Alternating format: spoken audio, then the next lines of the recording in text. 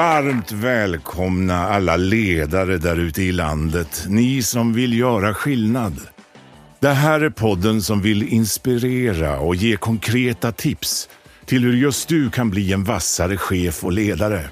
Av och med föreläsaren med över 150 föredrag per år, författaren till boken Drömarbetsgivaren, rådgivaren, poddaren Svante Randlert. Välkomna till Chefssnack, podden som snackar med Sveriges vassaste chefer. Nu kör vi!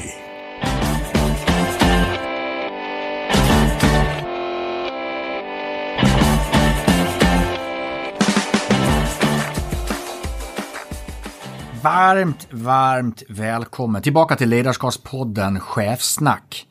Idag snackar vi historia. Vi har ju haft ett antal gäster tidigare. Den gemensamma nämnaren är ju att vi tror på relationer, vi tror på ledarskap och vi gillar människor. Men för att kunna göra det så behövs det tas ett antal beslut på vägen kring det där. Men jag har alltid haft en gäst. Men mitt emot mig nu sitter ju för första gången i Chefssnacks historia 2 gäster. Dessutom gifta. Så jag tar check efter check på nya marker här nu. Varmt välkommen Mona och Ari Riabacke. Tack så jättemycket. Tack så jättemycket. Och extra kul, för man får ju säga, ni är kollegor i branschen. Ni är både poddare, ni är författare och föreläsare. Så det är liksom branschträffen här i rummet. Precis. Ska vi se om lyssnarna får höra någonting eller om det bara är vår bransch. Rundgång. Ja. Landets 2 doktorer i beslutsfattande. Häftigt. Ni vet att de 2 lyssnarfrågorna jag oftast får är kopplade till beslutsfattande. Alltså hur tar man beslut? Men framförallt den raka är när gick det åt helvete och varför tog vi de besluten? Därför känns det ju skönt att bjuda in de 2 som är doktorer i det här. Om jag säger, börja med det Mona, om jag säger ordet beslutsfattande, vad kommer upp i huvudet för dig? Det är ett val som man gör där man väljer mellan några alternativ oftast. Ari. Sättet att styra sitt liv på, sitt liv och sina affärer. Allt annat är koloniserat, det begreppet. Och jag som gift 3-barnspappa, är det okej att prata lite beslut och relationer även i familjelivet? Absolut. Ja, och det är ju viktigt. Det är ju superviktigt.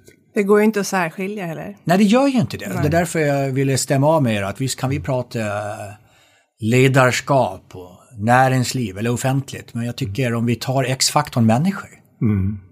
Och så har vi ett öppet samtal om det. Det är det min önskan är. Och känns det okej med er? Ja, det känns okej och det känns väldigt relevant. För den är ju väldigt intressant av det skälet att väldigt många, inte minst i ledande befattning, inbillar sig att det bara handlar om jobbet. Men det handlar ju om någonting mycket större och allting hänger ihop dessutom. Är inte dels en konsekvens av covid-19, men jag tror någonstans ett av orden för 2020-talet kommer att vara blended. Att allt blandas. Vad är arbete, fritid? Vad är en arbetsplats? Just nu är arbetsplatsen både köksbordet där jag sitter och pratar med min fru eller mina barn, men också kanske ett Zoom-möte om 1 timme eller 2. Så allting blir blandat. Därför tänkte jag prata just att vi blandar ihop allt i kompotten och så pratar vi beslutsfattande. Sen om jag är koncernchef eller anställd i ett bolag och började för 1 dag sedan, för allting kommer väl ner till hur vi leder oss själva. Det som idag så käckt heter självledarskap. Jag ser det lite som, det är en klyscha, men jag liksom kan bryta nästan ner klyschan i vad jag har sett. För det är gamla klyschan att ska man göra något riktigt snabbt, gör det själv, och ska vi gå riktigt långt, gör det tillsammans. Apropå tillsammans. Men det är också den jag har lite sett att i början tyckte alla var, nu sitter jag på Zoom hemifrån, jag kan göra precis vad jag vill, och man tyckte man blev effektivare. Så vi kände att vi blev snabbare. Men vi börjar nu känna att jag kommer inte gå riktigt långt. Nej. För jag behöver olika dimensioner. Jag behöver både skapande och skavande. Och det är väl det någonstans vi ska komma in på det samtalet. Vad är det post-covid då? För pre-covid, det vet vi om. Det är ju backspegeln. Och under covid är det ju det vi ser när vi spelar in idag till och med. Men jag tänkte att vi ska ha lite fokus på post-covid. Men, och innan vi går dit, en reflektion kring den frågan som var. Det är ju att tittar vi på organisationer och forskning då hur man löser saker, så uppstår ofta problem och lösningar ovetandes om varann. Och de springer på varann. Och det gör de inte idag när vi sitter på möten eller i möten med enbart ny teknik eller via Zoom och Skype och förhoppningsvis inte Skype nu för det funkar ju ingen vidare, men Zoom och Teams och så vidare. Och de bitarna går ju bort helt och hållet. Och då kommer vi in på vad väntar runt hörnet. Ja. Hur kan vi dra nytta av allt det goda vi har lärt oss men fortfarande förstå att människan har aldrig varit viktigare än nu. Och det mänskliga mötet. Det kan inte vara omkalibrerade ord då. Som jag alltid sagt, om vi tar ordet ses eller att ordet träffas. Det har ju funnits i hur länge som helst. Sen definitionen att ses är ju oftast idag ett Zoom-möte eller Teams-möte. Men vi ses ju fortfarande. Till exempel, vad är ordet organisation? Ja, det var ju en sak innan covid. Jag är inte helt övertygad alls att det kommer vara samma sak efter covid. Men ordet organisation kanske består. Om vi tar på 70-talet, du sa osäkerhet, avskyr vi. Ja, redan på 70-talet sa ju fackföreningarna att men trygghet, det var att få mat på bordet. Trygghet finns ju fortfarande 2021, men det betyder ju någonting annat. Det är ju inte mat på bordet i den största utsträckningen. Så att förstå definitionen av orden tror jag kommer bli oerhört viktigt. För osäkerhet för mig kommer mycket från en definition av otrygghet. Och otrygghet är en konsekvens av otydlighet. Och i tiden när vi inte alltid vet, då anses vi också, apropå kommunikation, att vi är rätt otydliga just nu. Det är ju svårare på distans att kommunicera, så att det verkligen blir tydligt. Det är svårt ändå, men det är ännu svårare på distans. Och till den här otydligheten så kommer ju också osäkerheten, alltså osäkerhet i vad som väntar runt hörnet. Det är ju hjärtat av vår egen forskning när det gäller just beslutsforskning, beslutsfattande under risk och osäkerhet. Så att det kan ju vara en upplevd otrygghet, men det kan ju vara en faktisk osäkerhet där vi inte vet. Och där tror jag vi har jättemycket både att prata om och jobba med när det gäller att ta sig an morgondagen, inte minst utifrån ett ledarskapsperspektiv. Den frågan jag alltid ställer mina kunder är den frågan som oftast blir längst tystnad på. Apropå osäkerhet så säger jag alltid, okej, kära vänner, tänk om vi måste tänka om. Tänk om det är så nu då, 2021, att vi måste tänka om. För att organisation är inte längre organisation. Kommunikation är inte längre kommunikation. Att en arbetsplats är inte längre en arbetsplats. Det blir tyst. Om jag ställer den frågan till dig, Mona. Tänk om vi måste tänka om. Och vi håller oss kring ledarskap och beslut. Det blev tyst här också. Jag tänker att en ledares viktigaste uppgift är ju att på något sätt skapa förutsättningar för att han eller hon då själv och sina medarbetare ska både prestera men också må bra. Så bra det bara går. Och nu är det ju många som inte mår så bra i det här arbetsklimatet som vi har. Och för att förstå det här bättre så måste man, jag tror att det är otroligt viktigt att förstå hur människor fungerar. Det är ju vårt hjärtaämne när vi föreläser. Hur fungerar vi? Vad får oss att prestera motiverade? Vad drivs vi av när vi fattar beslut och sådana saker? Ännu viktigare. För att jag tror att vissa gillar det här distans och vissa gör det inte alls. Det har ju helt och hållet med att göra hur man är som person. Så att jag tror att vissa kommer ju fortsätta vilja jobba på distans. Vissa har ju flyttat ifrån Stockholm till exempel då. Bara för att kunna, de vill vara i naturen. Och vissa vill tillbaks till jobbet. De vill ha en arbetsplats, en fysisk gemensam arbetsplats. Så det här kommer ju bli det första tror jag som man måste ta itu med. Hur ska vi som organisation göra när folk kan komma tillbaka men alla kanske inte vill komma tillbaka? Om jag hänger på den, apropå lite så här som grund i beslutsfattande, men oftast när man frågar människor när de mår som bäst och kanske när de var som lyckligast. så kommer ju ord som frihet och flexibilitet oftast upp. Jag känner lite det du är inne på där, Mona, är mycket kring organisationens kommande utmaningar i faktiskt frihet och flexibilitet. Att hur är vi flexibla mot en arbetstagare som vill jobba 3 dagar hemifrån? Det vill säga att du ska vara på plats 5 dagar. Är det inte liksom ganska fundamentala, grundläggande mänskliga beteende och behov vi pratar om nu? Som sätts på prov i en organisation. För förut kunde organisationen lägga sig som övergripande. Ja, men jag betalar din lön och vi är då är det som kallas för kontor 4 väggar. Ja, så jag tänker tillbaks på, jag har ju själv undervisat i allt ifrån västvärldens väg fram till ekonomiskt välstånd som en kurs hette. Då med allt från industrialiseringen och så vidare. Då blev det ju en transaktion mellan individ och organisation. Man bytte tid mot pengar helt enkelt.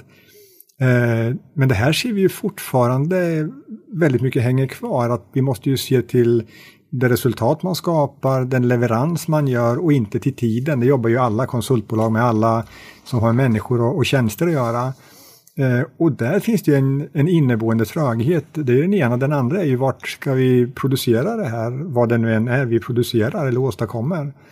Och precis som du nämnde, flexibilitet och valfrihet, det kommer ju jättehögt upp i studier när människor lyfter fram vad de uppskattar eller vad de på något sätt verkligen ser som en viktig del i sitt jobb. Och då kan det handla om så små saker som att kunna flexa en halvtimme eller timme.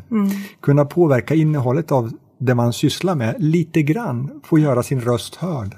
Och jag tänker också på det här med vanor. Jag brukar säga att vanor det är sådana här beslut som man fattar om och om igen så att det blir automatiserat. Man tänker inte ens på att du faktiskt fattar ett beslut. När du, till exempel vi pratade om frukost innan. Att vi kanske äter samma frukost varje dag för att det är vår vana.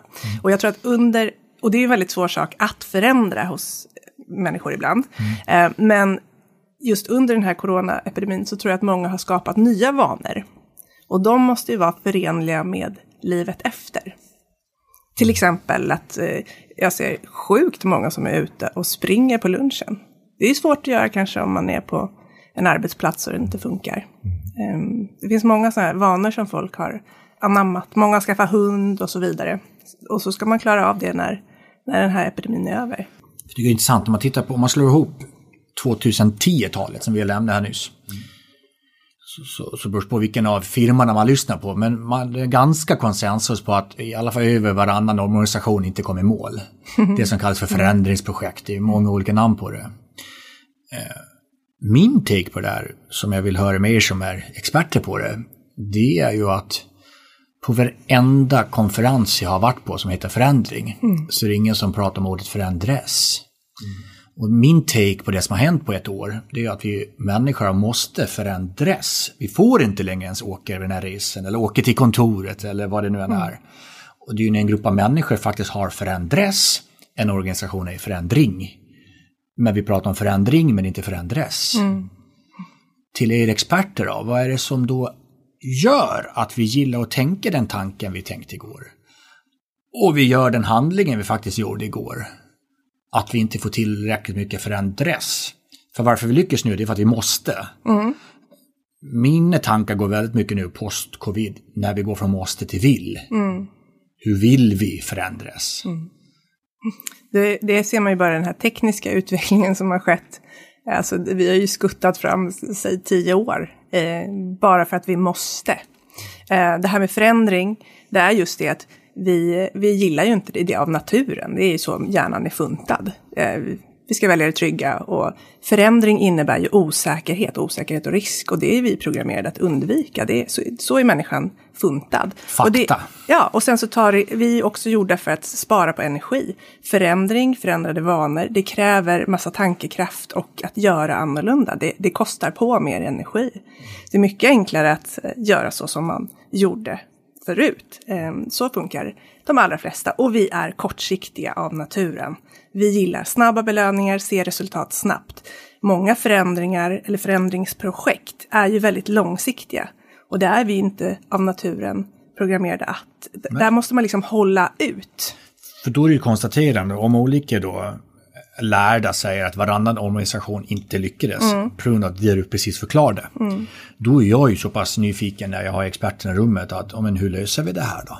För om det nu är sen flocktidernas tid att vi ska vara tillsammans i flocken och inte sticka ut, för då dör vi, eller vi ska inte bränna så mycket energi för då har vi inte kraft i morgondagen. Då lämnar jag över micken till hur löser vi förändras då? Jag vet, det brukar du prata om, Mona, det här med att titta på hur funkar hjärnan så tillvida att vad är det som de här belöningssystemen, hur når vi dem, hur triggar vi dem? Och ett sånt här förslag det är ju att man har mål som man når lite oftare helt enkelt. Det är ju att dopaminet utsöndras då och vi får en belöning. Och förstå att de allra flesta, de vill bidra, de vill åstadkomma. Och människor är faktiskt roade när vi mäter och får på något sätt en bekräftelse på att vi har nått en bit på en resa till exempel. Men det är en del. En annan del är ju den här som Mona var inne på, att vi gör, alltså det var ju din fråga där Svante tidigare, varför gör vi så som vi har gjort? Och det är ju för att det är enklare, det är mindre energikrävande. Och det där är ju så djupt rotat i oss att jag tar ett exempel, vi bor söder om Söder i Stockholm. Jag var på väg till ett ställe då och tar Nynäsvägen söderut. Men svänger inte av i Farsta dit jag ska, för jag är på väg någon annanstans i skallen, för dit hade jag åkt flera gånger senaste veckan. Så att det blir ju nästan som att det går på autopilot, och samma fenomen ser vi i organisationer. Och då kommer vi in på andra saker, det är ju hur länge har folk varit i en organisation? Hur pass införlivade är de i hur man citat ska göra? Och då har man kanske lite längre startsträcka att finna en ny stig, en annan väg. Ja, jag tänker att förändring, det handlar ju väldigt mycket om att skapa medvetenhet och behålla den medvetenheten om vad man faktiskt gör. För att just det här med att förändra vanor, så fort du börjar slappna av, och då går ju på autopilot det som Ari nämnde. Men att hela tiden påminna sina medarbetare om den här förändringsresan man är på. I början är man ju väldigt ofta bra på att liksom måla den stora visionen och vi ska hit och sådär. Men det är ju en process, och den kan ju förändras längs vägen. Det gör den ju nästan alltid, och det måste vi vara öppna för, att det förändras och vart ska vi nå och hur gör vi då och så vidare. Att hela tiden ha den dialogen öppen. Jag tror att det är så lätt att man, nu har vi berättat vad vi ska göra, vart vi ska, och så lämnar man det till att det ska bara fungera. Att det handlar ju så mycket om att fortsätta längs vägen hela tiden. Minnet är kort. Men är inte det ihop med, liksom, som du sa, utifrån över årtionden vi pratar om industrialism.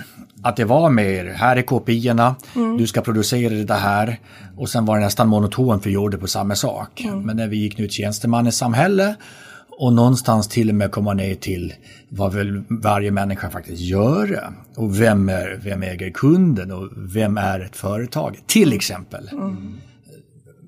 Mandatet och äganderollen har ju skiftat här. Och där kommer vi in på kunskap. Alltså kunskapen, någonstans så hade man ju länge en idé om att värdet i ett bolag satt i väggarna, men det finns ju ingenting i den. Alltså det kan ju vandra ut ur dörren när som helst. Så det är ju så att säga en dimension. En annan del i hela den här diskussionen som vi ibland missar, det är ju att vi kommer, som jag ser det, kanske få ett mer segregerat samhälle. De som är väldigt privilegierade, som har de här möjligheterna, kan ställa de här kraven å ena sidan, och å andra sidan de som inte har dem. Där arbetet måste utföras on-site, så att säga, på plats. Tjänstesektorn, sjukvård och många andra ställen. Så att alltså, jag tror att vi har svårt att överblicka både möjligheter men också utmaningar som kommer att komma och vänta runt hörnet. Om vi definierar någonting som kan heta bra beslut. Vi bestämmer att det är ett uttryck. Om ett bra beslut är en konsekvens av någon orsak. Orsaker skapar konsekvenser. Vad är det för gemensamma orsaker som ofta skapar bra beslut då? Jag måste bara backa bandet där, för det här tycker jag är en viktig del vad gäller beslutsfattande. Att många tänker att ett bra beslut, det är ett beslut som fick ett bra utfall, där konsekvensen var bra. Men ett bra beslut, det är ju ett medvetet beslut där du gör ditt yttersta för att verkligen få en helhetsbild, och utifrån det du vet då fattar det som du anser är det bästa beslutet.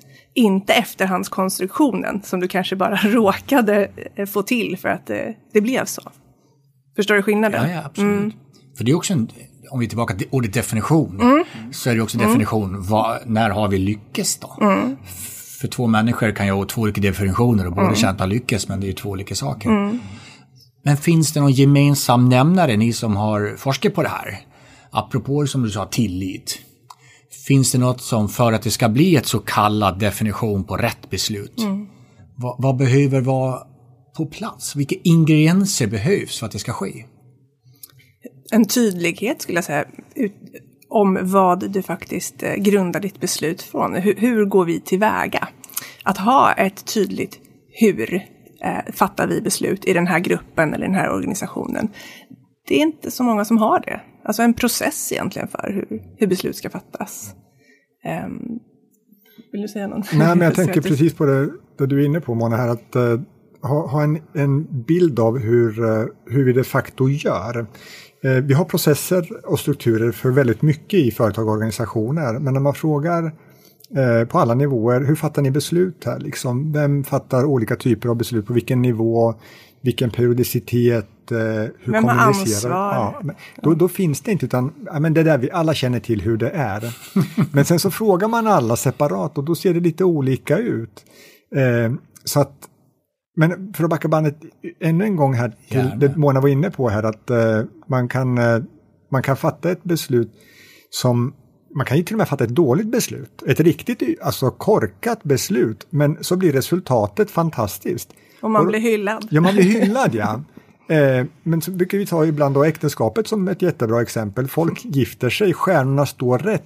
Vad det handlar om väldigt ofta, det är ju att skapa ett beslutsunderlag. Det här var de kriterierna vi använde oss av. Det här var tillgängliga materialet.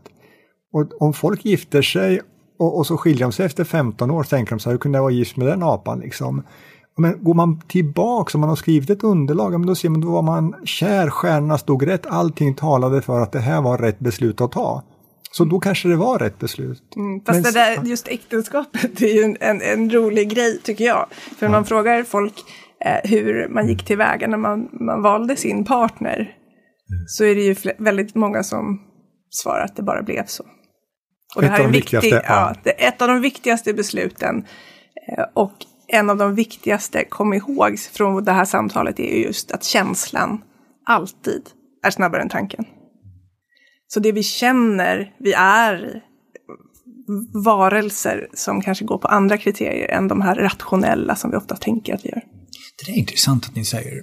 För när jag reflekterar över vad vissa av gästerna som har varit med i Chefsnack, kanske de lite mer seniore, vissa de till och med som har slutat varit chefer, det kommer ofta tillbaka att de har skrivit dagbok. För att 3 månader efter det förra beslutet togs så har de gått tillbaka på vad var det jag tog det där beslutet på och varför. För det de kände efter 3 månader har de till och med kommit bort varför de tog det beslutet. Och det vill förstärka det du säger. Är att, och det kanske att en praktisk grej kan vara att vid beslutet skriv ner då, till exempel varför gifte jag mig med den här personen eller varför gick jag till höger istället för vänster i den här organisationen. Men nu blev jag så nyfiken, förlåt här om jag blir personlig eller privat. De 2 vassaste i landet på beslutsfattande är gifta. Hur fasen går det hem hos er?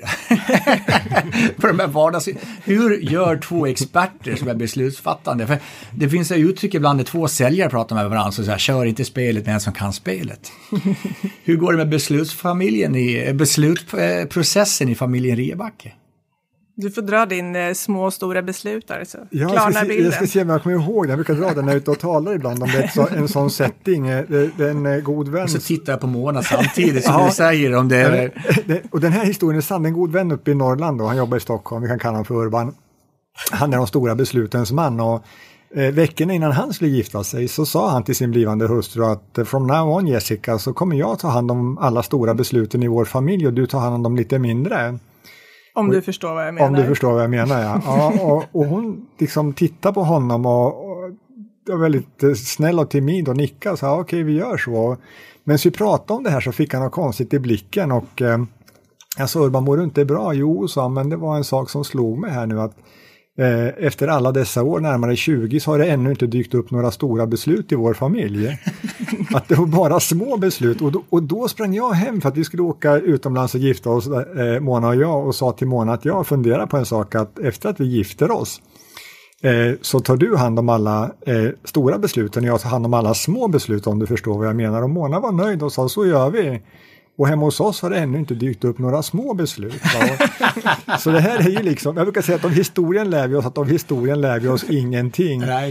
Men sanningen och skämt åsido, så hos oss har det funkat bra. Så, alltså med väldigt mycket respekt för varann.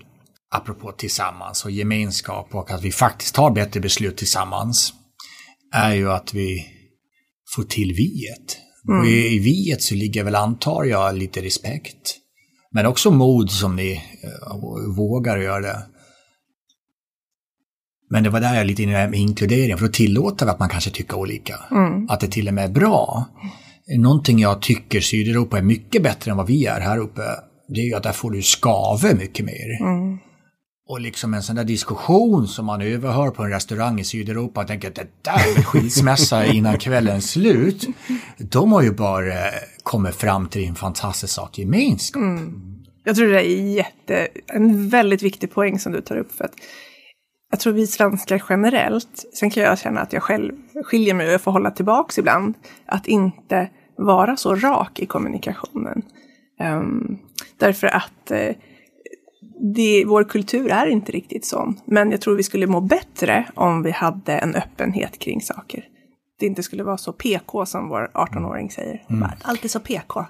Nej, men och sen, Mona är ju halvegyptiska. Ja. Och jag har mina rötter i norr om polcirkeln.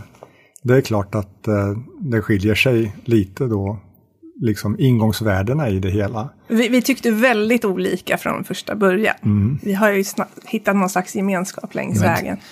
Tänk om skav är ren och skär utvecklingspotential då? Jo, men det är det ju. Det är en förutsättning. Det är liksom, om det bara glider på, liksom, det är väldigt få människor eller företag som utvecklas så bra i medgång som i motgång, om man överlever, vill säga. Men att man har liksom man har, alltså precis det som händer nu, det är väldigt många som har det kämpigt, men det är också väldigt många som finner nya vägar. För att man är tvungen. Det finns alltså den här självbevarelsedriften, den är stark. Va? Och mycket kreativitet skapas ur motgång. Om vi ska hjälpa mig att förstå och hjälpa våra lyssnare att förstå, och så pekar jag på huvudet och jag pekar mot någon hjärna här uppe. Alltså rent liksom kunskap om det som finns här uppe i huvudet. Vad är det som är svårt då kring? Varför har vi svårt med skav? Att vi inte är lika. Varför gillar vi just det där lika? Finns det någon förklaring bara så att vi kan förstå? Ja, men jag tänker att väldigt mycket grundas i överlevnad. Och det var lättare att överleva om du höll dig till din grupp och fick vara en del av en grupp. Det är otroligt viktigt. Och det är ju liksom djupt rotat i de allra flesta. Att jag vill vara en del av en grupp. Och om jag säger för mycket som skiljer sig från vad gruppen tycker, så kanske jag inte får vara med. Väldigt enkelt egentligen. Det är väldigt, det är biologiskt liksom hardwired i oss. Att likrikta sitt beteende, det är ju en av de starkaste drivkrafterna vi har, kanske näst efter sexdriften. Det vill säga att inte sticka ut. För mycket. Ja. Och så precis som Mona sa, det här har ju varit det har ju varit ett A och O för att överleva och få vara med i gruppen. Men idag så är inte den lika viktig. Tvärtom så är det viktigt att man vågar vara sig själv, att man vågar sticka ut, och att vi får aldrig glömma bort att vi är aldrig så starka som när vi är oss själva. Vi är aldrig till så stor nytta i våra liv eller de organisationer vi är en del utav. Och det här måste vi uppmuntra. när vi jobbar till exempel med chefer och grupper och ska få dem att våga mer. En sån jätteenkel övning det är att det är ett beslut de vill fatta men vågar inte. Så tar vi tar bort parametern vad andra tycker. Vi tar bort de eventuella privatekonomiska konsekvenserna om vi blir utan jobb i en månad eller 2 och tar bort några sådana här ytterligheter lite grann så att de kommer liksom närmare kärnan av vad de egentligen skulle vilja göra och då är helt plötsligt svaret väldigt tydligt många gånger. Vi bryr oss om vad andra tycker och tillbaka igen för att passa in i gruppen. Passa in i gruppen och behålla sin status, sin roll. Alltså väldigt många som vi jobbar med, då tittar man så här, vad är deras riskbenägenhet? Hur mycket vågar de sätta in i detta? Hur mycket av risk får vara uppe på bordet? Men det är klart, har du ett hus som är hyggligt belånat, en sommarstuga, hästen ska betalas, segelbåten ska servas, men då sitter man still på stolen lite grann. Då blir man inte så sprattlig av naturen. Finns det några lärdomar över... Vi har pratat mycket om 2 ord, våga, och vi har pratat om mod. Om vi låser dem till någon sorts X-faktor här. De som vågar då, och de som har mod, finns det någon X-faktor? Både personligt eller kanske till och med hur man har tänkt. För vi kan ju läsa artikel efter artikel, du ska vara modig, du ska våga. Jag tror att dels så är ju vissa kanske mer benägna att ta risker, liksom rent så som man är funtad av naturen. Men sen så är ju det också någonting som man kan öva på. Att våga. Och då kanske man inte börjar med det här jättesprånget över stupet första gången. Men att man faktiskt, ta en sån sak som att föreläsa inför andra människor. Det är jättemånga som tycker att det är jätteobehagligt att ställa sig inför gruppen och prata. Ja, då kanske man ska börja i en liten setting. Men man måste bestämma sig för att jag vill bli bra. Det här är mitt slutmål. Men jag börjar med en liten setting och så hela tiden öka på den där. För till slut så lär vi oss att ta risker. Ja, Harry, jag menar, vi hade ju inte... Om vi hade varit var och en för sig så tror inte jag att vi hade tagit så många risker som vi har tagit tillsammans. Och det är också en viktig aspekt i risktagande. Och sen ska man inte ta risker bara för att ta risker. Det handlar ju om att ta risker för att man är beredd att få det här resultatet. Men man måste också vara beredd på att vi kan förlora så här mycket. Det som Mona är inne på också kan bara nämna att vi har själva forskat på det här och så studerat människors riskbeteenden. Och då ställer man en väldigt massa frågor. Det vi gjorde, utan att bli för teoretiskt, men vi blandade olika metoder, kvalitativa och kvantitativa metoder. Det vill säga stora enkätundersökningar men också djupintervjuer. Och fick fram väldigt spännande resultat och spännande mönster. Och där ser man ju att människor skiljer sig självklart åt. Män eller uppfattar sig själv som mer riskbenägna och är där många gånger. Och på gott och ont. Och vi ser också en diskrepans mellan ibland hur människor uppfattar sig själv och hur de de facto agerar. Och den är superintressant när den kommer upp på bordet och man diskuterar vad det här beror på.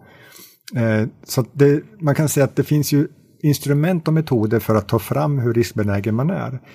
Men jag tänker också på ett annat sånt här, det är ju perspektiv. När folk sätter saker i perspektiv och förstår liksom att det är inte så farligt att göra så här. Man kanske har inbillat sig det av något skäl. Vad är det värsta som kan hända? Ja, men det är Mona, du var inne på det nästan så här träna. Det är fundamentalt. Vi blir bättre på det vi tränar. Så därför blir jag glad att du sa att det går faktiskt att träna på mod. Och då är bara frågan att man kanske går och tränar fotboll eller man kanske går och tränar yoga. Vad man nu tränar så går man och gör det. Vi som vill träna på våga då? Finns det någon bra så kallad övning? Liksom att jag går och gör en skottövning i fotboll för att bli bättre på att skjuta bollen i mål. Ja, är det jag som svarar? Av tystnaden att döma. Nej, men det beror ju lite på vad det handlar om. Men att göra själva saken.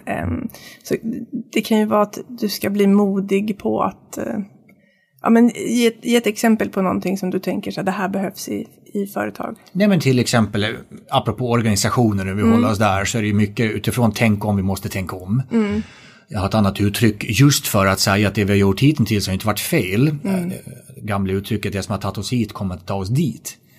Och det händer någonting i människor när man säger det uttrycket. För när man inte säger det som har tagit oss hit kommer att ta oss dit, då tycker man, men då försvarar man ju först.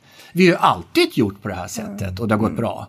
Jo, men det var ju fram till covid-19. Det kommer inte ta oss efter covid-19. Nej, men jag tänker att det här, vill man som ledare då få sina medarbetare att våga mer, att vi som organisation ska våga mer, vi som grupp ska våga mer, då handlar det också mycket om att, för det måste man också förstå om grupper och ledare, att på något sätt så förutsätter vi att den här ledaren kan någonting eller vet någonting som vi själva kanske inte riktigt vet. Så att vill du leda dina medarbetare att liksom våga ta större risker, så handlar det inte bara om det här med att säga att det är okej att göra fel, det är okej att misslyckas. Men har du själv misslyckats någon gång? Berätta om det. Har du själv gjort fel? Men berätta om det. Vad lärde du dig av det?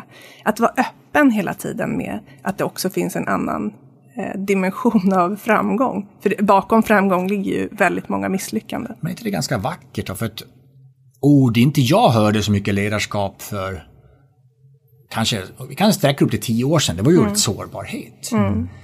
Och nu säger man till och med det med i manualen nästan. För om du ska skapa en tillit och förtroende mellan två människor. För en relation kan aldrig vara ensidig, det är bara att konstatera. Den är alltid minst tvåsidig. Vad säger ni kring det ordet, att faktiskt sårbarhet börjar bli okej? Det är ju fantastiskt, alltså, jag skulle vilja säga sårbarhet, att det inte bara är okej, utan det är ju precis som Mona säger, man blottar sig själv, man visar vem man är, och det förutsätter ju någonting annat, inte minst när det handlar om ledarskap. Ibland när vi jobbar med grupper eller ledare och så frågar vi så här, eller säger, berätta om dig själv. Ja, men då berättar ju de vilka skolor de har gått, vilka positioner de har haft. Men så det där är ju ditt CV, vem är du? Alltså allt ledarskap börjar med oss själva. Vad vill jag? Vad står jag för? Vad håller mig tillbaks? Vad är det som driver mig? Vilka är mina värderingar? Det här blir ju som en inre kompass som styr mig. Alltså som en generalklausul inom juridiken. När man är lite osäker så faller man tillbaks på att det här är jag. Det här står jag för. Och att visa sig sårbar, det kan man göra på olika nivåer. Men folk blir väldigt, väldigt, väldigt fascinerade av någon som vågar öppna upp. Jag talar av egen erfarenhet. Tackade jag till ett tv-program för, nu är det 4-5 år sedan kanske, som heter När livet vänder.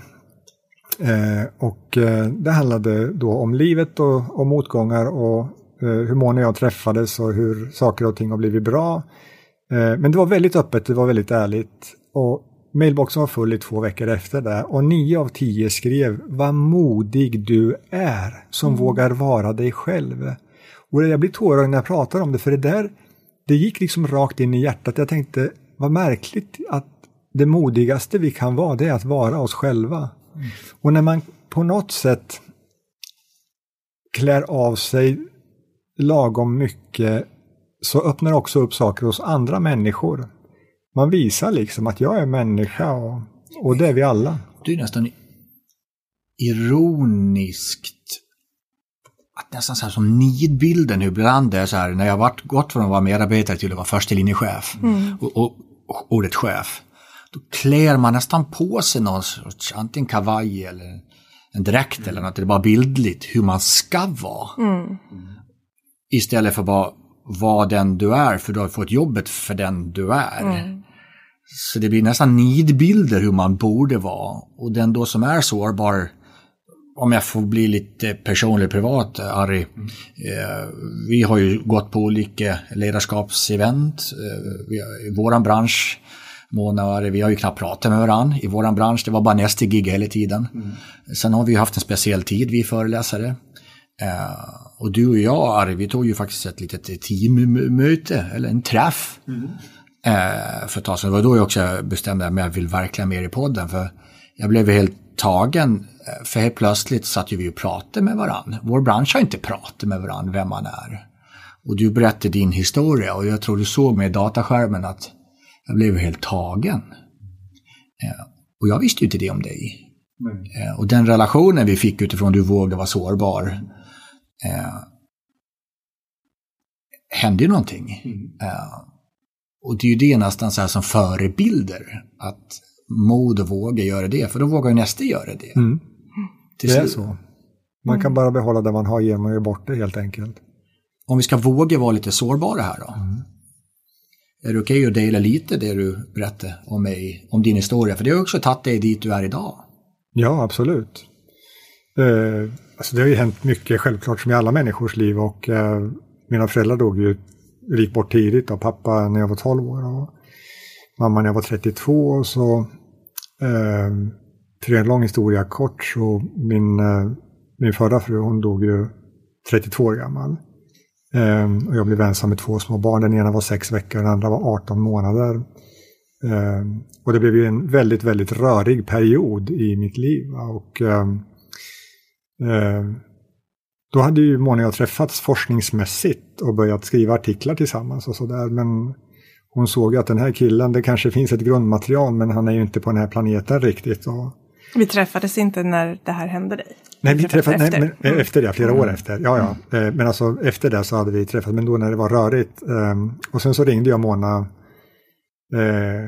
8 december 2004 och sa att vi får pausa skrivandet lite grann, för jag är på väg in på ett behandlingshem här. Och då tänkte hon berättat senare för mig att det var ju jättebra att få höra det, för det är nog rätt ställe. Och sen kom jag ut därifrån 5 veckor senare, 2005, och senare 2005 så träffades vi då som, i det som skulle bli det som är nu. Och där brukar jag lyfta fram Mona som den modigaste personen jag har träffat i hela mitt liv. Att kliva in i det som var då med den historiken, till och med våra gemensamma bekanta sa det, att det där är nog inte det enklaste valet i livet du kan göra. Men här sitter vi, så att mod, det är Mona personifierad, verkligen. Fint sagt. McKinsey, de spår att fram till 2030 då behöver 375 miljoner individer, eller 14% av den globala arbetsstyrkan, byta karriär eller omskola sig, nu när digitalisering och automatisering disruptar arbetsmarknaden. Reskilling och upskilling, det har seglat högst upp på många företagsledningars dagordning i kölvattnet av pandemin. Jag pratar ofta om cirkulärt lärande och hur medarbetares kompetens och förändrad kompetens inte bara är en nyckelfaktor utan även en given konkurrensfördel hos organisationer. Därför är jag så glad att ha AV Academy som partner till podden. De är ett utbildningsbolag som älskar effektiv och kvalitativ utbildning. Sedan 2015 då har de hjälpt över 1800 individer till en snabb väg in i ny karriär med kompetensbrist. Nu stöttar de även företag i behov av reskilling och upskilling av interna medarbetare. Jag tycker du ska gå in på awacademy.se och läsa mer. Jag vill tacka poddens partner Blocket Jobb. Visste du att genom att annonsera hos Blocket Jobb då når du 6,5 miljoner potentiella kandidater varje vecka. Blocket Jobb, de hjälper ditt företag eller organisation att rekrytera rätt medarbetare oavsett vilken tjänst ni söker i hela Sverige. De matchar kandidater med jobbmöjligheter och uppfyller jobbdrömmar varje dag. Blocket Jobb, de ser till att du syns i rätt kontext och för rätt personer. Tack Blocket Jobb! Vad säger ni som är doktorer i beslutsfattande? De lärda i rummet. För, nu ska vi säga, jag är just nu 41. Ja, men vad kan det vara då? Säg 16 år sedan. Då gick jag på en sån här säljutbildning. Och så var det en säljledare som sa 4 ord till mig som jag har tagit in i allt jag har gjort efter det. Både som ledarskapsrådgivare men också, apropå allt ju sälj, som förälder eller som gift man. Fakta informerar och känslor säljer. Och vad säger den lärde om beslutsfattande då? För en sak är ju fakta och en sak är känslor. Och lite som du sa, att känslan är snabbare. när det gäller beslutsfattande. För inom försäljning är jag rätt övertygad om att du kan komma och visa hur många nollor och decimaler och staplar som helst. Men på en hur snabb motor det är. Men känslan av hur snabb den här bilen swooshar fram är något helt annat. Hur är det kring beslutsfattande, det här med fakta och känslor? Det är ju precis det du är inne på nu. Och jag tror att väldigt många börjar anamma det spåret. Att förstå att känslor är det vi väldigt många gånger faktiskt påverkas av. Oavsett om vi vill erkänna det eller inte. Och jag kan bara backa tillbaks till mig själv. Där det här, jag brukar prata om det just att känslan är snabbare än tanken. Och känslan är ofta starkare än alla rationella argument. För ett drygt år sedan så fick jag ett cancerbesked. Och när jag fick det beskedet, då spelade det liksom ingen roll hur mycket fakta de stolpade upp om chansen att överleva och så vidare.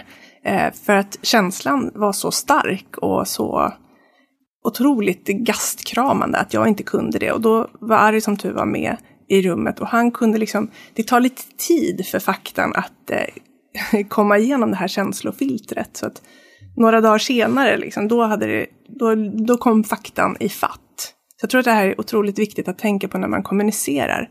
Att för att fånga uppmärksamhet, engagera, få med människor på tåget så måste vi börja med känslan. Sen kan det ju vara så att du har fakta som du måste förmedla. Så den måste ju komma också.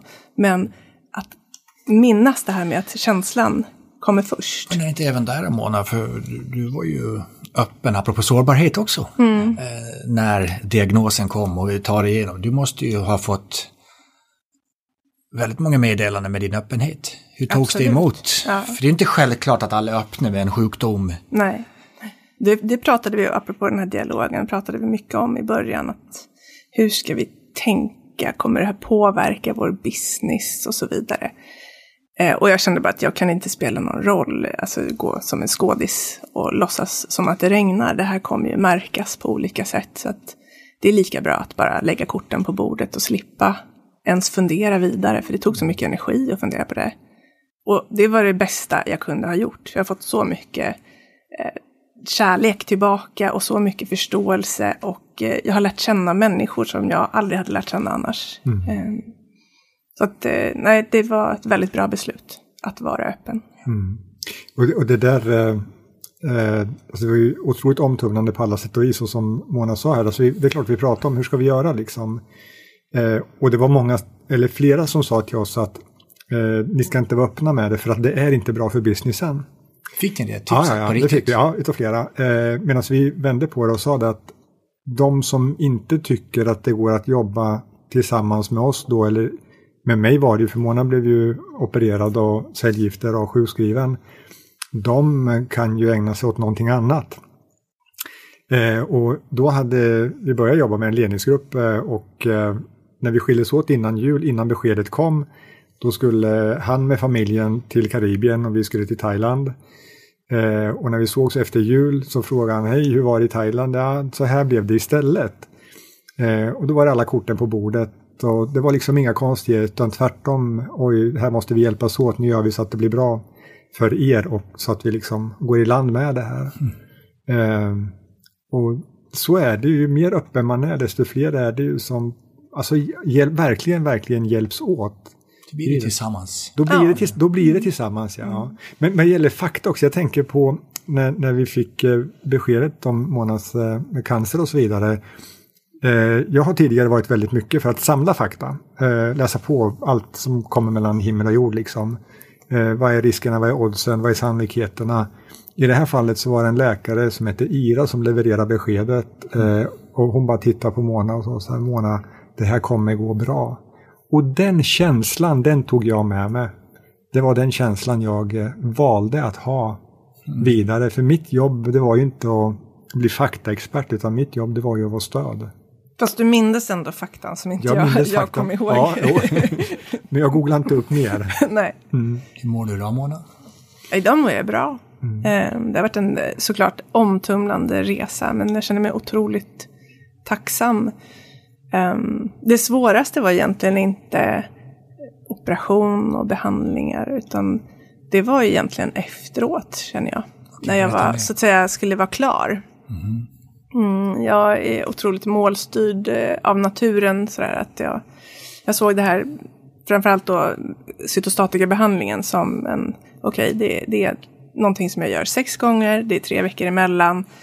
Hur ska jag lägga upp det? Jag var väldigt jag vet att jag mår jättedåligt efter behandling och så vidare. Och viktigt att träna och gjorde allt liksom rätt på pappret. Så, men sen när man var klar, då kände jag är ju otålig av naturen. Och då kände jag att nu ska jag vara frisk. Nu börjar jag tillbaks där jag var innan. Så det har ju varit den jobbigaste processen för mig att förstå, vem är jag idag? Det här halvåret som har gått sen jag avslutade cytostatika. Vem är jag idag? Vad är viktigt? Och sen tålamodet bara.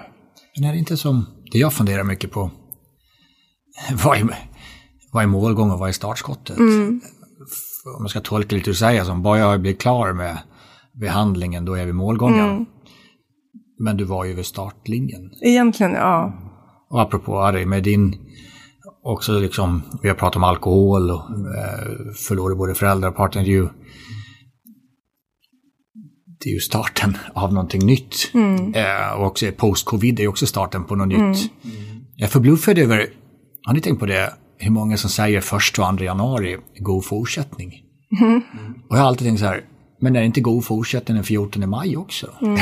För det är ju starten på en ny dag också. Nu blir jag lite filosofiskt, men vad tolkar det du sa, Mona? Det där är ett fenomen, the fresh start effect. Att vi har en större tendens att faktiskt påbörja förändring eller apropå skapa nya vanor och sånt. Ja. När det är liksom nytt år eller ny månad eller årsdag för någonting. Jag vet inte varför vi är lite kalenderfixerade på något sätt vad det gäller sådana saker. Men jag måste bara säga, apropå det här med att vara igenom jobbiga saker, för att man har hört talas om post-traumatic stress syndrome. Jag läste någonstans om post-traumatic growth syndrome. Liksom att man också kan växa efter någonting väldigt jobbigt. Och det känner jag att jag gör varje dag. Försöka para för sån här historia. Tack för att ni delar med er av er livshistorier. För det är ju, jag kan nästan bli arg på mig själv hur man ibland måste gå igenom vissa saker för att fatta det mest. Ja, tacksamhet. Är det inte det ni båda kanske känner? Jo, men det är det. Alltså, vi var inne på lite grann tidigare det här med perspektiv. Att det är jättebra, dels alltså som ledare, som människa, när vi fattar beslut och allting, att sätta saker i perspektiv. Läget som är nu, det är inte så jättelustigt. Liksom, folk börjar bli trötta på covid och isolering och restriktioner. Men vi pratar mycket om just det här med att alltså, är vi inte tacksamma för det vi har, då har vi ingenting.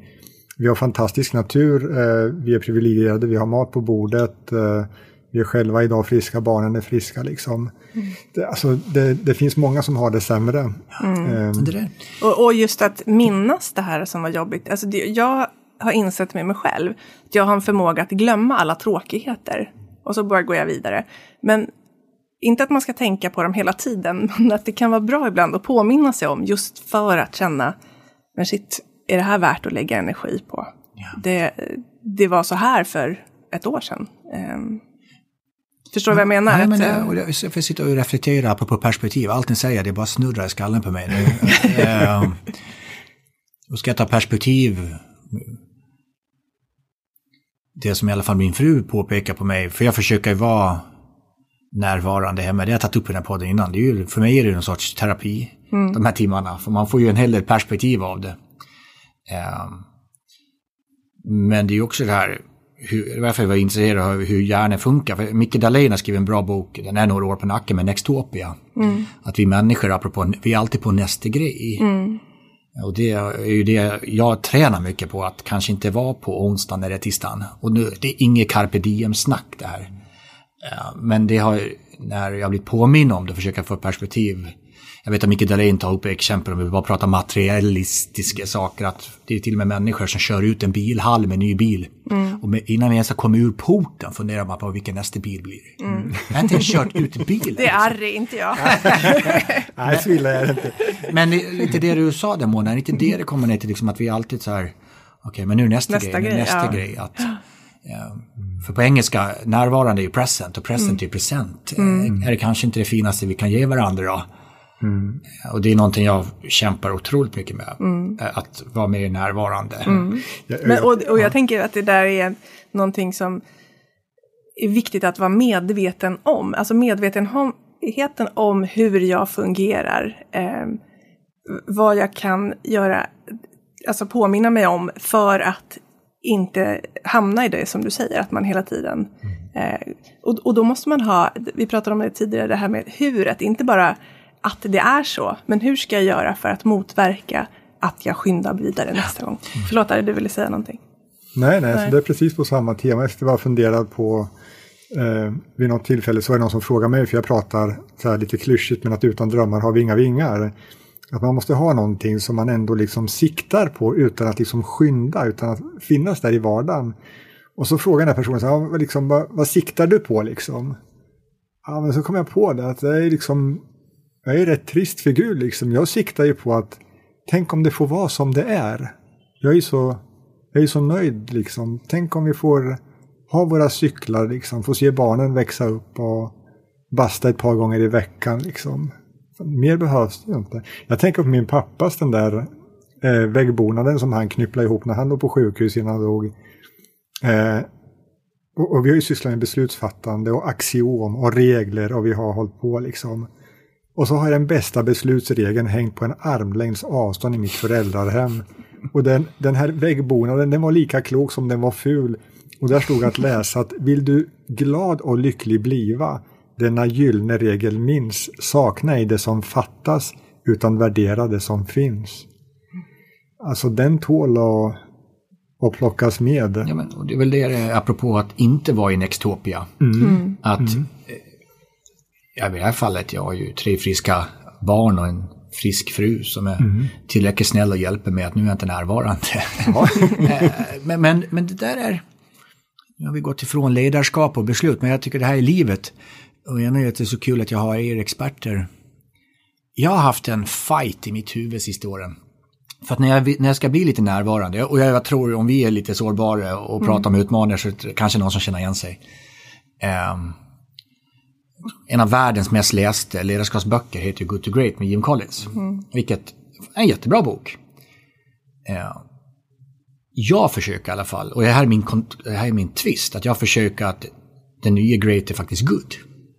Lite som du sa det, att var glad för det man har då. Men så har man en fight i huvudet att vad fan, ska jag bara vara nöjd då, eller? Är good bara good enough? Tänk om det är vackert med good enough då. Men sen har vi den här drömmen och den strävan att alltid bli bättre. Det är lite motsatsförhållande där. Det är det, och jag känner att det är bra att jag är gift med Ari. För han är väldigt grundnöjd liksom med vart han är. Sen är det 11 års skillnad. Jag tror att ju äldre man blir så blir man kanske mer nöjd med tillvaron. Förhoppningsvis om man kanske lugnar ner sig lite. Men jag tror att samtidigt så har vi ju den här drivkraften. Det är så vi har utvecklat världen. Ja, för det är det som är min konflikt. Att jag tränar på att bli mer good i vissa saker. För att energin och tiden det tar att allt ska vara great tar för mycket kontra att det blir aldrig great. Och då händer att om jag ska blåta med att man i vissa fall går runt och är besviken. Istället för att jag gör det ganska bra. Och det är den kontrasten, strävan att, för ni vet ju, ni som känner mig lite, att jag alltid vill ju framåt också. Nej, men jag tänker också på det här att perfect is the enemy of good. Och då kommer vi tillbaka till beslutsfattande. För vi möter ju många beslutsfattare, många ledare, många chefer som vill fatta de optimala besluten. Och det är lite på samma tema, liksom. Det ska vara perfekt. Men, och då frågar man så här, hur fattar vi de bästa besluten? Och det beror ju lite på vad det handlar om för beslut. Ungefär som att säga vilket ledarskap som är bäst, det skiljer sig åt. Men vi brukar vända på det och säga att om vi lyckas undvika att fatta de allra sämsta besluten så har vi kommit väldigt långt. Att man bygger framåt därifrån, men vi är liksom skolade i det här optimaltänkandet. Perfektionism, ja. Och då är det väldigt mycket som inte blir gjort istället. brukar säga att I don't want it perfect, I want on Thursday liksom. Det är det som gäller. Att det är mycket bättre att få saker gjort. Vi kan ändra under vägens gång, vi kan göra nytt, vi kan fatta nya beslut. Det är väldigt få beslut som inte går att ta nya. Det är klart om det är gigantiska investeringar så kan det bli knasigt. Men kan det inte vara så då? Än en gång, jag är amatören i rummet här. Men en viss del av perfektionism, ursäkta min svenska när jag kallar för en dopamin-narkomani. Du var inne på en halvtimme sedan om dopaminerna vi behövde, kickarna i huvudet. Är en strävan där vi faktiskt inte mår så bra. Det är för att vi har haft så jäkla mycket dopamin ett tag nu framåt och tillbaka. Och perfektionismen är det vi strävar hela tiden efter, att få de här nya kickarna. Att vi benchmarkar, vi jämför oss i allt. Och att jämföra sig, det är det sämsta man kan göra, åtminstone om man ska se vägen till lycka. För min hobbanalys av hur vi mår, om vi går runt och är besvikna för att vi jämför, jag är inte alls som den grannen. Eller som den där pappan som hämtar på förskolan, etc. Men om vi hela tiden måste ha de här snabba dopaminerna och nästan bli beroende av det, nästan som narkomani, då mår vi inte bra till slut. Nej. Hur ligger min amatöranalys hur människor mår? Nej, och dessutom är det så att när vi jämför oss med andra människor så jämför vi oss sällan med hela personen. Nej, utan det är liksom deras topprestation. Så då plockar vi ihop liksom 15 olika parametrar och bygger en egen människa av det här som vi skulle vilja vara. Och den människan finns ju inte. Och ingen har fått allt. Det här var liksom en sån här klassiska konsulter, man pratar om gummibandet. Man släpper iväg samtalet lite. Så det har vi gjort nu. Men nu måste jag ta tillbaka lite. Så här, lycka till. Ja, exakt. Men tack för er otroliga öppenhet och sårbarhet. Tillbaka till beslut. Vilket vi också har pratat om självklart. Men också kring känslor som ni båda varit inne på. Hur ligger vi till då enligt den lärde när vi tar ett beslut? Är det liksom lyckan eller att lyckas, framgången? Eller är det att rädslan att göra fel som är starkast? Bra fråga. Jag tror vi drivs väldigt mycket av rädslan att göra fel. För vi vill inte göra fel. Och det hör ju ihop med det här modet att fatta modiga beslut. Då kanske du tar bort vissa beslut eller vissa alternativ ur din bild av vad det här ska kunna leda till. Därför att de är för riskfyllda. Att du riskerar att faktiskt misslyckas. Du vet inte. Ska vi testa något nytt? Ska vi vidareutveckla? Då måste vi våga ta risker i det. Ja, för de stora besluten man ser tillbaka lite som blev så jäkla bra. Det var kanske tagna vissa människor som kanske inte såg riskerna. Men de vågade ta beslutet för de såg att vinsten och fördelen att ta det var mycket större. Men jag upplever att vi tar ganska mycket vikt av allt som kan bli fel om vi tar beslutet. Ja, alltså grejen är den att det finns ju forskning på det här. Kan nämna kort då att det är så skönt att ni är här. ett misslyckande, det väger känslomässigt mycket tyngre än motsvarande vinst. Och med det menar jag att om du till exempel förlorar, säg 2000 kronor, då skulle du behöva vinna det dubbla, det vill säga 4000, alltså i runda slängar, för att liksom neutralisera den här känslan av misslyckande, att du missade, gjorde fel. Så det här är liksom, så är vi biologiskt programmerade, så där måste man också öva på att träna på. Och jag tänker också på, du var inne Svante, på det här med att man presenterar saker på olika sätt. Det kallas ju för framing inom forskningen.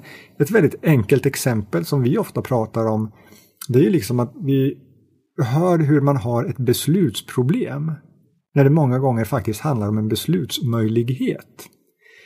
Och det är ett helt annat sätt att närma sig situationen. Och du nämnde själv att din spaning här att de fattar fler beslut, de fattar fler nya beslut, och jag är säker på att det finns en ytterligare parameter, det är att de fattar beslut snabbare. Det är egentligen ingen konst att fatta riktigt bra beslut om det får ta all tid i världen. Problemet är att situationen har gått ur händerna oftast då.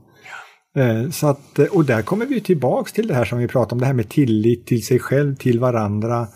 Att människor faktiskt ska känna sig trygga. Vi pratar ju mycket om idag att när vi inte kan ses så måste vi umgås ännu mer. För att bygga den här miljön. Och då räcker det inte med att bara informera om att nu ska alla vara glada på jobbet. Utan då får man jobba lite mer strukturerat kring detta. Och också så, vi styrs av våra dopaminer, våra kickar i huvudet. Då är vi tillbaka till varje som lyssnar nu. Vad ger vi klappen på axeln för? Är det den som ger klappen på axeln? Men bra, du tog ett beslut i alla fall. Det får vi justera det fram. Eller så här, vad har du gjort? Det är en jäkla skillnad apropå. Ja, och apropå det så jag träffade ett bolag där de hade varje fredag så delade de ut liksom champagne till den som hade gjort veckans största liksom, misslyckande, alltså vågat egentligen då. Det var ju det de ville hylla. Inte att man bara ska misslyckas för att misslyckas, men att man vågade göra någonting. Men det blev inte rätt. Då fick man belöning för det istället. Vänner, ni är ju första gången vi har två i stolen och första gången vi har ett par dessutom. Så ni ska få varsin då, för alla gäster får alltid avsluta med sina 3 bästa tips till chefsnackslyssnare. Apropå ni är experter på beslut, så någon av vi ska ta beslut vem som börjar. Vad är era 3 respektive bästa tips till våra lyssnare? Ska jag börja? Ja. Ja, men det var en battle av beslut här. Såg du blicken jag fick? Jag förstod att Mona var nummer 1. Ja. Nej, men just det här med att medvetenhet kring hur jag fungerar, men också kring hur mina medmänniskor, alltså vara nyfiken på hur mina medarbetare fungerar. Det var en stor fråga. Det känns som de absolut bästa. Men också tycker jag, det här viktiga tycker jag om att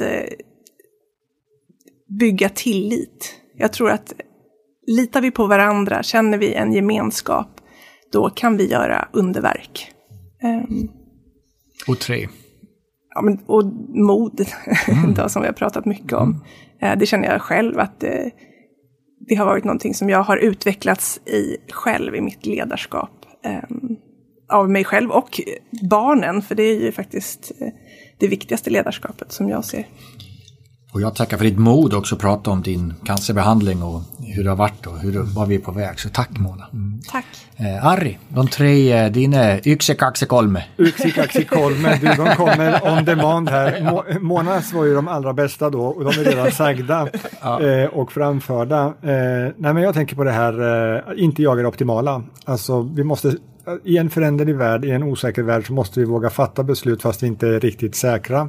Vi måste se möjligheter där andra ser problem. Jag hänger på Monas där, alltså våga mer. Alltså ett framtida ledarskap, det kommer vara ett modigt ledarskap. Det kommer inte gå att backa sig ur den här krisen, utan vi måste framåt. Det som har varit kommer inte komma ikapp, utan bygger vi för någonting nytt. Mona nämnde medvetna beslut. Fundera på varför man gör som man gör och hur man kan göra bättre. Och inte minst då, jag skulle lägga till en 4, det är att vara sig själv. Att lita på sitt eget omdöme. Lyssna på vad säger hjärtats röst. Vi har sett i egen forskning hur de allra högsta cheferna, bland annat i svensk skogsindustri, har sagt att de största och de viktigaste besluten har det inte varit ytterligare ett Excel-ark som har fått det att tippa åt det ena eller andra hållet, utan det är en känsla. Så att ja. Jag tycker ordet själv får symbolisera det där. Och apropå perspektiv som jag pratar om, men ge dig själv lite perspektiv efter det här samtalet på ordet självkänsla, självinsikt, men också lite självförtroende. Att våga tro på vart är kompassen på väg, och jag känner att det här är rätt. Och inte alltid fråga vad är det värsta som kan hända, utan vad är det bästa som kan hända. Ja. Vänner, nu ska ni ta ett beslut tillsammans. Så kanske den svåraste frågan hittills. Att Ines, för hittills har ni fått lite separata frågor. Vi rullar ju alltid ut varje avsnitt med en liten trudelutt. En låt, för jag tycker att musik förenar och musik ger känslor och musik ger associationer. Så vilken låt ska vi rulla ut där till det här avsnittet som kan associera det vi har samtal om, och kanske lite ni som ett äkta par.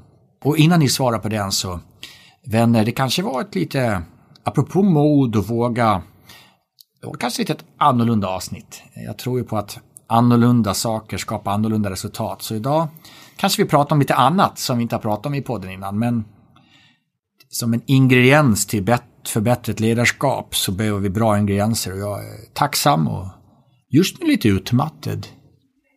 För det var ett känslomässigt avsnitt som tog på både huvud och hjärta och krafter. Så jag är glad att ni var här. Så tack för att ni lyssnade. Hoppas ni tycker det är okej att vi gjorde det på lite annorlunda sätt. Men det kommer ju nog ner till människor. Vill ni diskutera någonting? Som ni har hört, vi tror på dialog och det finns inga ensidiga relationer. Så vi finns på Instagram och vi finns på LinkedIn där ni kan skriva till oss, så ska vi vara med och försöka ha lite dialog kring det här. Stort tack till ni lyssnade idag. Hoppas ni gillade, jag gillade det här. Tack för ert mod och sårbarhet, vänner Riebacke. Vilken låt rullar vi ut avsnitt till? Dansa på min grav av Bo Kaspers orkester. Otroligt fin text. Lyssna på den. Till de orden och till de tonerna så rullar vi ut vad jag tycker var ett samtal att minnas. Tack vänner. Tusen tack. Tack för att vi fick komma. De vill lära dig att ljuga när det tar emot. Lära dig bocka och att buga för någon idiot. Jag vill lära dig att dansa om det någon gång blir om jag får något att säga till om. Då ska du dansa på min grav.